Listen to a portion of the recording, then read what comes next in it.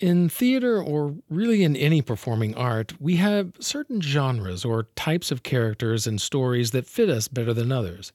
And today's guest, Ashley Monique Menard, found her niche in comedy. But often, even what we're good at doesn't really begin to blossom and grow until we really hone that craft and work on it.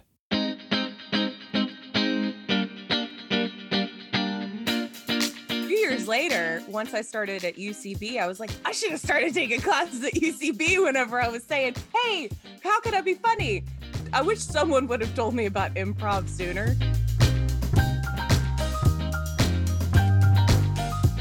Welcome to Why I'll Never Make It, or Win Me for short. Here you'll learn from fellow creatives as they share stories and the realities of a career in the arts. I'm your host, Patrick Oliver Jones, a professional actor and singer for almost 30 years. Join the Win Me community by going to whyillnevermakeit.com to learn how you can get members-only bonus episodes and a free coaching session with me. Again, that website is whyillnevermakeit.com.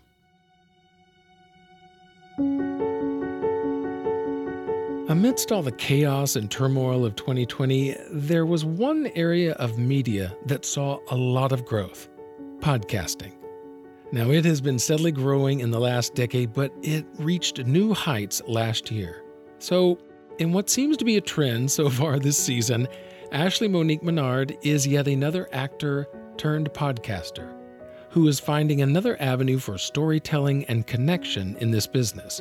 But she certainly didn't stop there. She writes, directs, sings, and does voiceovers. And at the heart of it all is her quirky and comedic take on performance and life in general.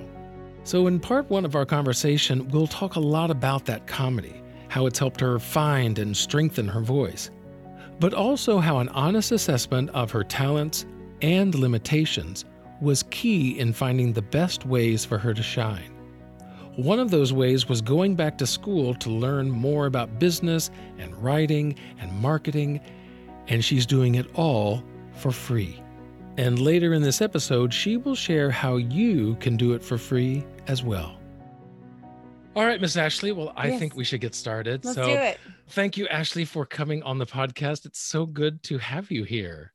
I'm so happy to be here. This is such a thrill. Thank you for having me. Absolutely. And I was looking through your resume of things, and comedy is really your game. Like you've done Groundlings and UCB, and so what was it that drew you to comedy specifically as a performance art? I think it all kind of started whenever I was a kid, and I'm inherently funny, and it's good to be confident, you know. Yeah, you know your strengths. And I say that because I'm funny at moments I'm not trying. You know, like, you know how some people are just kind of funny, like, oh God, they'll do something and it's just funny and they're not meaning to be funny. Yeah. Well, I realized I was that whenever I was a kid. And then once people told me I was funny, I was like, how can I be more of that? What do I do to do more?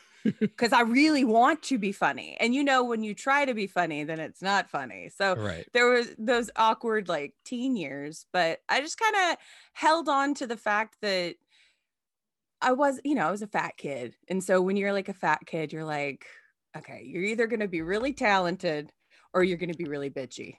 You know, you're gonna go one of two ways in terms of like trying to like figure yourself out and find the world.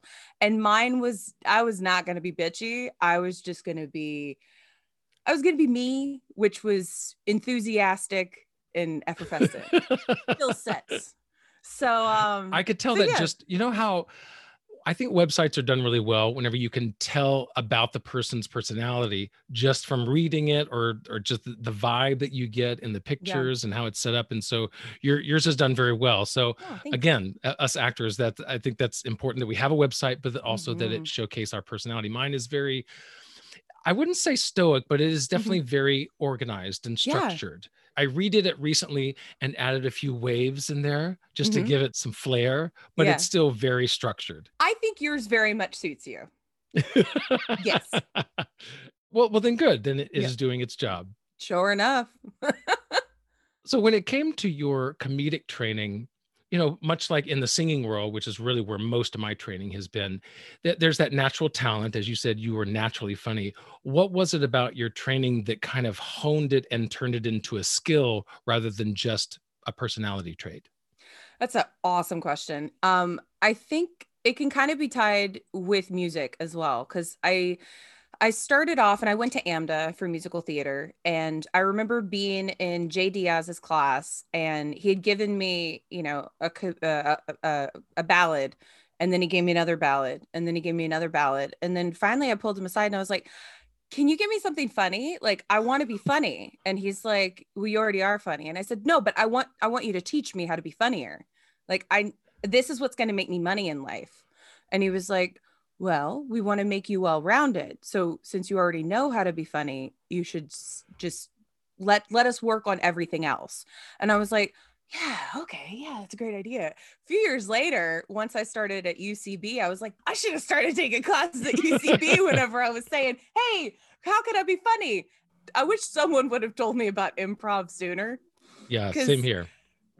like, because once because I did it in high school a little bit, and we did a little bit at AMDA, but like UCB was my gateway of like, oh, okay, this is a craft, and we need to take it to the next level, and you have to say yes, and you have to add to it. I'm always the first person that's like, yep, I'll go. And that was never the case as a kid. But as I decided to kind of like throw myself into the comedy world, I was like, girl, you gonna have to just say yes. Like, always. Just raise your hand, you'll figure it out. Trust yourself, you'll figure it out. And that's kind of been the motto of my life. I was not that way as a kid. In the fact that, if someone needed someone to sing, or, it is same in the classroom, who wants to go get up with what, I was always like, I would let a few people go first, and I wanted to be in the middle. I never wanted to go first. I never wanted to go last. I just wanted to kind of be in the middle. And so I would say that's one of my personality traits that has carried over into my adulthood and even somewhat into my acting life, about being a little bit more wanting to just kind of fit in, wanting to hit that mark. And so going outside that is something that has to be learned. Some people like you, it obviously just comes naturally. And so did you find that those ballads, did you find that it tapped into other parts? So with the ballads, I when I look back, it was basically just me emoting, like emoting my face off, as opposed to now where if I'll sing a ballad, I'll try to find more nuances in it. Because what's more heartbreaking than someone singing a ballad and they try to make some small joke? You know, that moment, like when you see like a Kristen Chenoweth or a Stephanie J. Block have that one little moment of like they're singing something and it's so sad, and then there's just that moment of, and it amplifies even more. Well, that gets to the second part of that question that I wanted to ask is, did you ever turn these ballads into a humorous take, or take a different take with them? I did that with something else. I wrote a couple of parodies in my 20s because I didn't know what else to do with the fact that no one was casting me in anything for musical theater. And so I was like, well, fuck it. The Wizard and I'm going to make it My Agent and I. And I wrote a song about an agent finally representing me, and it would be that like Elphaba moment of going to Oz and everything would be there and she'd end up at the Tonys. That got me super jazzed of finding a way to take something that I liked doing, of creating a story in my head and using it with a pre-existing story, which has kind of led me to where I am now, where I wrote a show and it's a comedy called The Art of Blowing It. So excited. Now, this is a show that you've worked on for quite a while. Yes, I wrote it 3 years ago. What has taken it so long, and why is it finally ready to come out now? I have a very comfortable womb, and she's wanted to stay in there for as long as possible, percolating. Gestating. Yes. And no, it's one of Growing. those things we could have released her a few years ago, but then we looked at the ending and it wasn't as good. We did a test audience and they were like, eh. And we were like, okay, let's do some rewrites. So I did some rewrites and changed the ending 3 times.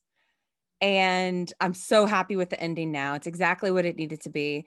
Sometimes, oh God, timing happens for a reason, because we were going to release the show in March and it totally could have come out. But it would have been a different show. But because the quarantine happened, we didn't release it. We sat on it. We loved it more. Everyone put more attention on it. And now she's very well adjusted. We spent more time on it, and the time that we spent on it made it a better product. And I think that happens with a lot of shows. And I think that sometimes we as independent filmmakers just decide, okay, we're going to do it. We're going to make it and we're going to get it out as quick as possible in like a TikTok fashion. And sometimes it's great. And sometimes it needs to just be in the womb a little longer. And that's definitely what the art of blowing it needed. And I just like, that's where the juices started to flow of what can I do with these thoughts that I have inside my head? And how can I push myself to have more of them? Because it's like a muscle. It definitely is. And it is a muscle that for me has been somewhat an atrophy during these last several months of not performing, of not being able to utilize those skills and craft. And when it comes to that, what do you think was keeping you from being cast back whenever we were all going to auditions? Oh, What honey, was holding you back? I'm gonna break it to you. I'm gonna break it to you simply. I'm talented, but I'm not that good. And I'll tell you why. Okay. I'll tell you why. Because you got singers like Bonnie Milligan who can just sing circles around everybody in the room. And I replaced her in a show and I thought, oh, maybe I'll be able to do it again. No such luck. Like the pool, there's so many talented singers out there. Like just the best of the best of the best of the best of the best. I'm a really good singer, but I'm not the best of the best of the best of the best of the best. And I'm okay with that. And it took a really long time for me to be able to understand what's my special sauce? How can I get to where I want to get to? Now, that being said, I know I'll be on Broadway someday. I might be waiting tables doing it, but I know I'll make it. No. I know, I believe in the fact that Broadway is definitely an option, but I think for me personally, that's going to happen after I've had some sort of success on TV. I know it in my bones. I really do. The fact of the matter is, I know it could sound like, oh, I know I'll do Broadway after I do TV shows. Like, I know it sounds super grandiose, but I thought of it one day and my voice teacher agreed. Will Bryan, he was like, I think that's really kind of like you're in. Work on the comedy thing, push that, and you have the skills to be able to be in a Broadway show, but that might not be the way to get it done. And so even having a professional that I respected say that, it was like, yeah. And then that's when I switched to film and TV about 6 years ago. And it's been great. It's been so great. Yeah, because I noticed on your IMDb that a lot of your credits have come in the last 3 or 4 years or so. So that's been a big push of yours. And it seems like most of it is works that you've created or been a part of that creative team. And so do you feel like that's going to be your bread and butter is the creative side of it? Or is the goal then, of course, to get on some big show that is not your own, but you're recurring or co-starring or something like that? I think you got to spread the nets, you know? If you're creating your own stuff, you can't blame the fact that you can't be visible. If you enjoy collaborating with certain people, keep doing it. And I've been super fortunate that the people that I have worked with want to work with me again. And I've been super fortunate in the fact that they've created more than one thing. I mean, I have worked with some independent filmmakers that are just coming up. And I think whenever they hit their second or third show, they'll be giving me a call or not, like there's only so much we can do to water ourselves. And if we're not doing that, what are we doing? Yeah. And so do you think that, as you said, Broadway is the eventual goal? Will that mean making it to you?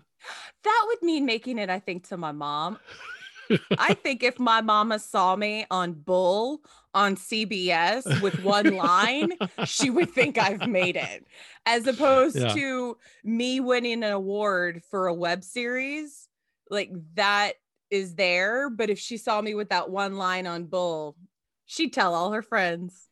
Right. It is amazing how much work can go into something like a small web series that maybe not a lot of people see, and how little work goes into that one line. However, the process to get that one line extensive and mind-numbingly crazy. Yes. But the actual work of a one line is obviously not very hard. Yes. But yeah, I remember my first line was asking Tom Selleck a question in Blue Blood.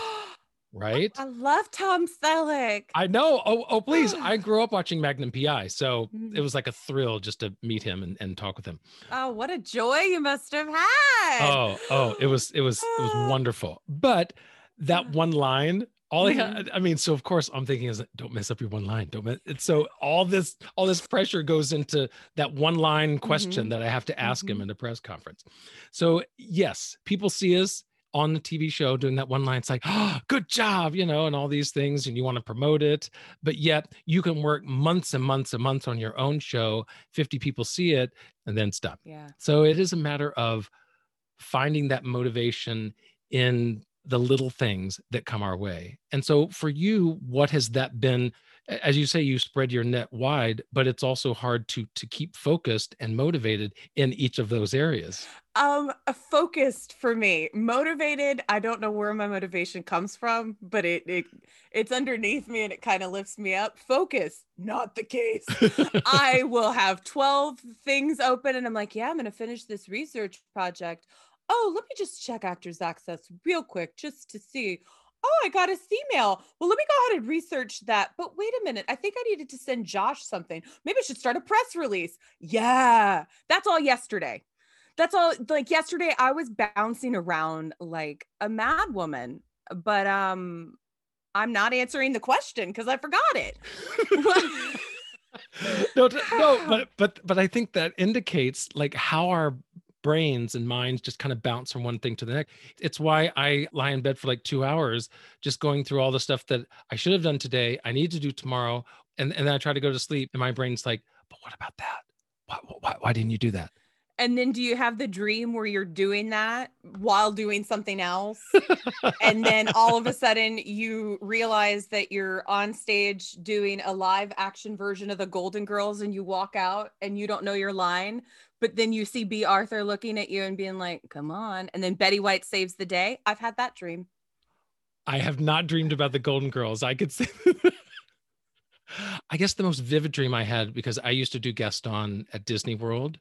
And so I remember having a dream, and it was one of those where the stage was literally, because I remember it was a football field away, and my line was coming up, and I was running the field to get onto the stage, and the stage itself was like some huge opera extravaganza type of stage, and just huge. And then I didn't have all my costumes on, so I had to get backstage to get on my costume. My cue line has been, those kind of dreams are the ones that I have. Just stress dream. Yeah, that is a stress dream. That is stressful. I have goosebumps because I'm stressed out for you. Right. Our brains are constantly letting us know how much we have to do and how at any moment it could go wrong.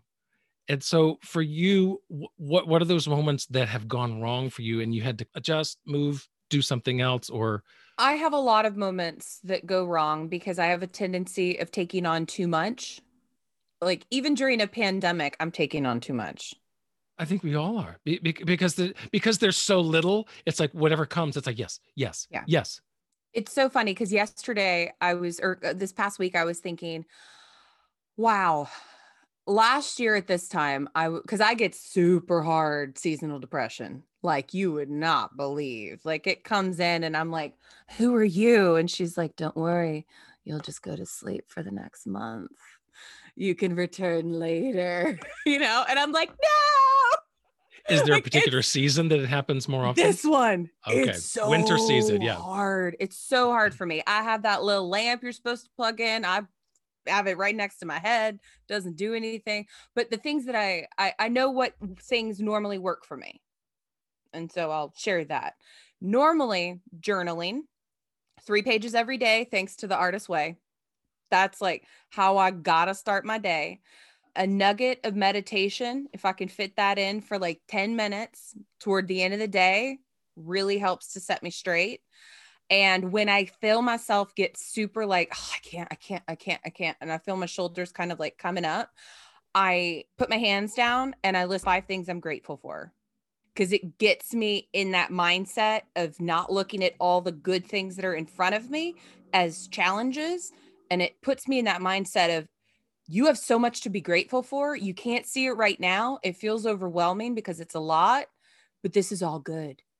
And you can figure it out. But I'll get my shoulders just get here in my jaw and I'm like this. And I find that really, really, really, really helps me. I think you bring up a good point that it's so often, as artists, we're constantly wanting to put ourselves out there, our skills, write something, perform something, sing something. We're wanting to do and put it out there.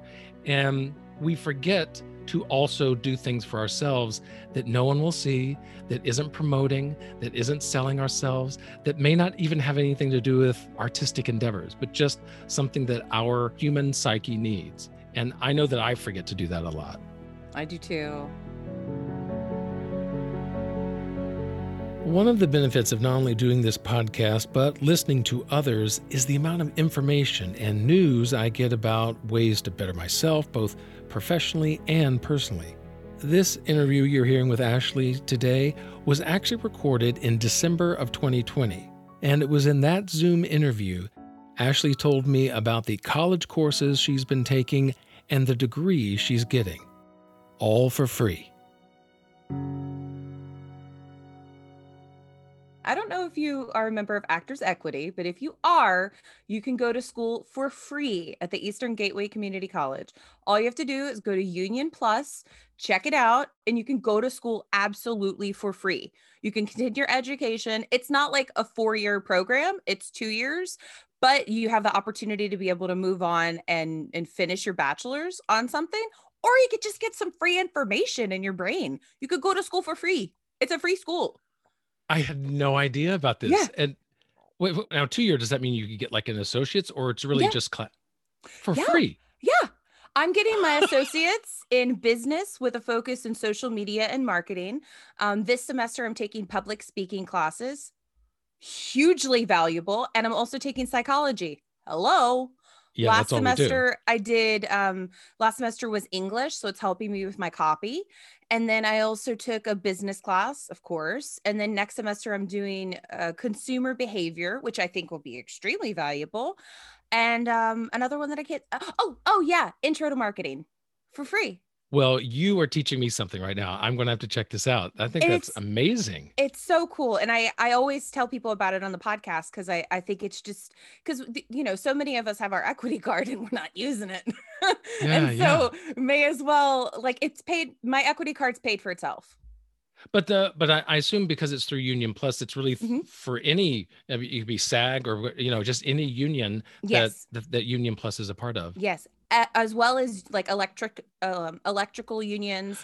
I have some classmates that are a part of other unions as well. Yeah. It's just, and I feel like right now is one of those times where we're trying to figure out, okay, what am I doing? Like restructuring. And so if you have the opportunity and you have some time and you're thinking of going back to school, it's such a great time. So I love Eastern. Thank you for that. Community College. Go Gators. Yeah. Your alma mater. I love it. The mighty Gator. I'll take it. Well, I checked it out myself, liked what I saw, and registered for classes at the beginning of this year. Despite there being forms and paperwork to go through, the process was relatively straightforward.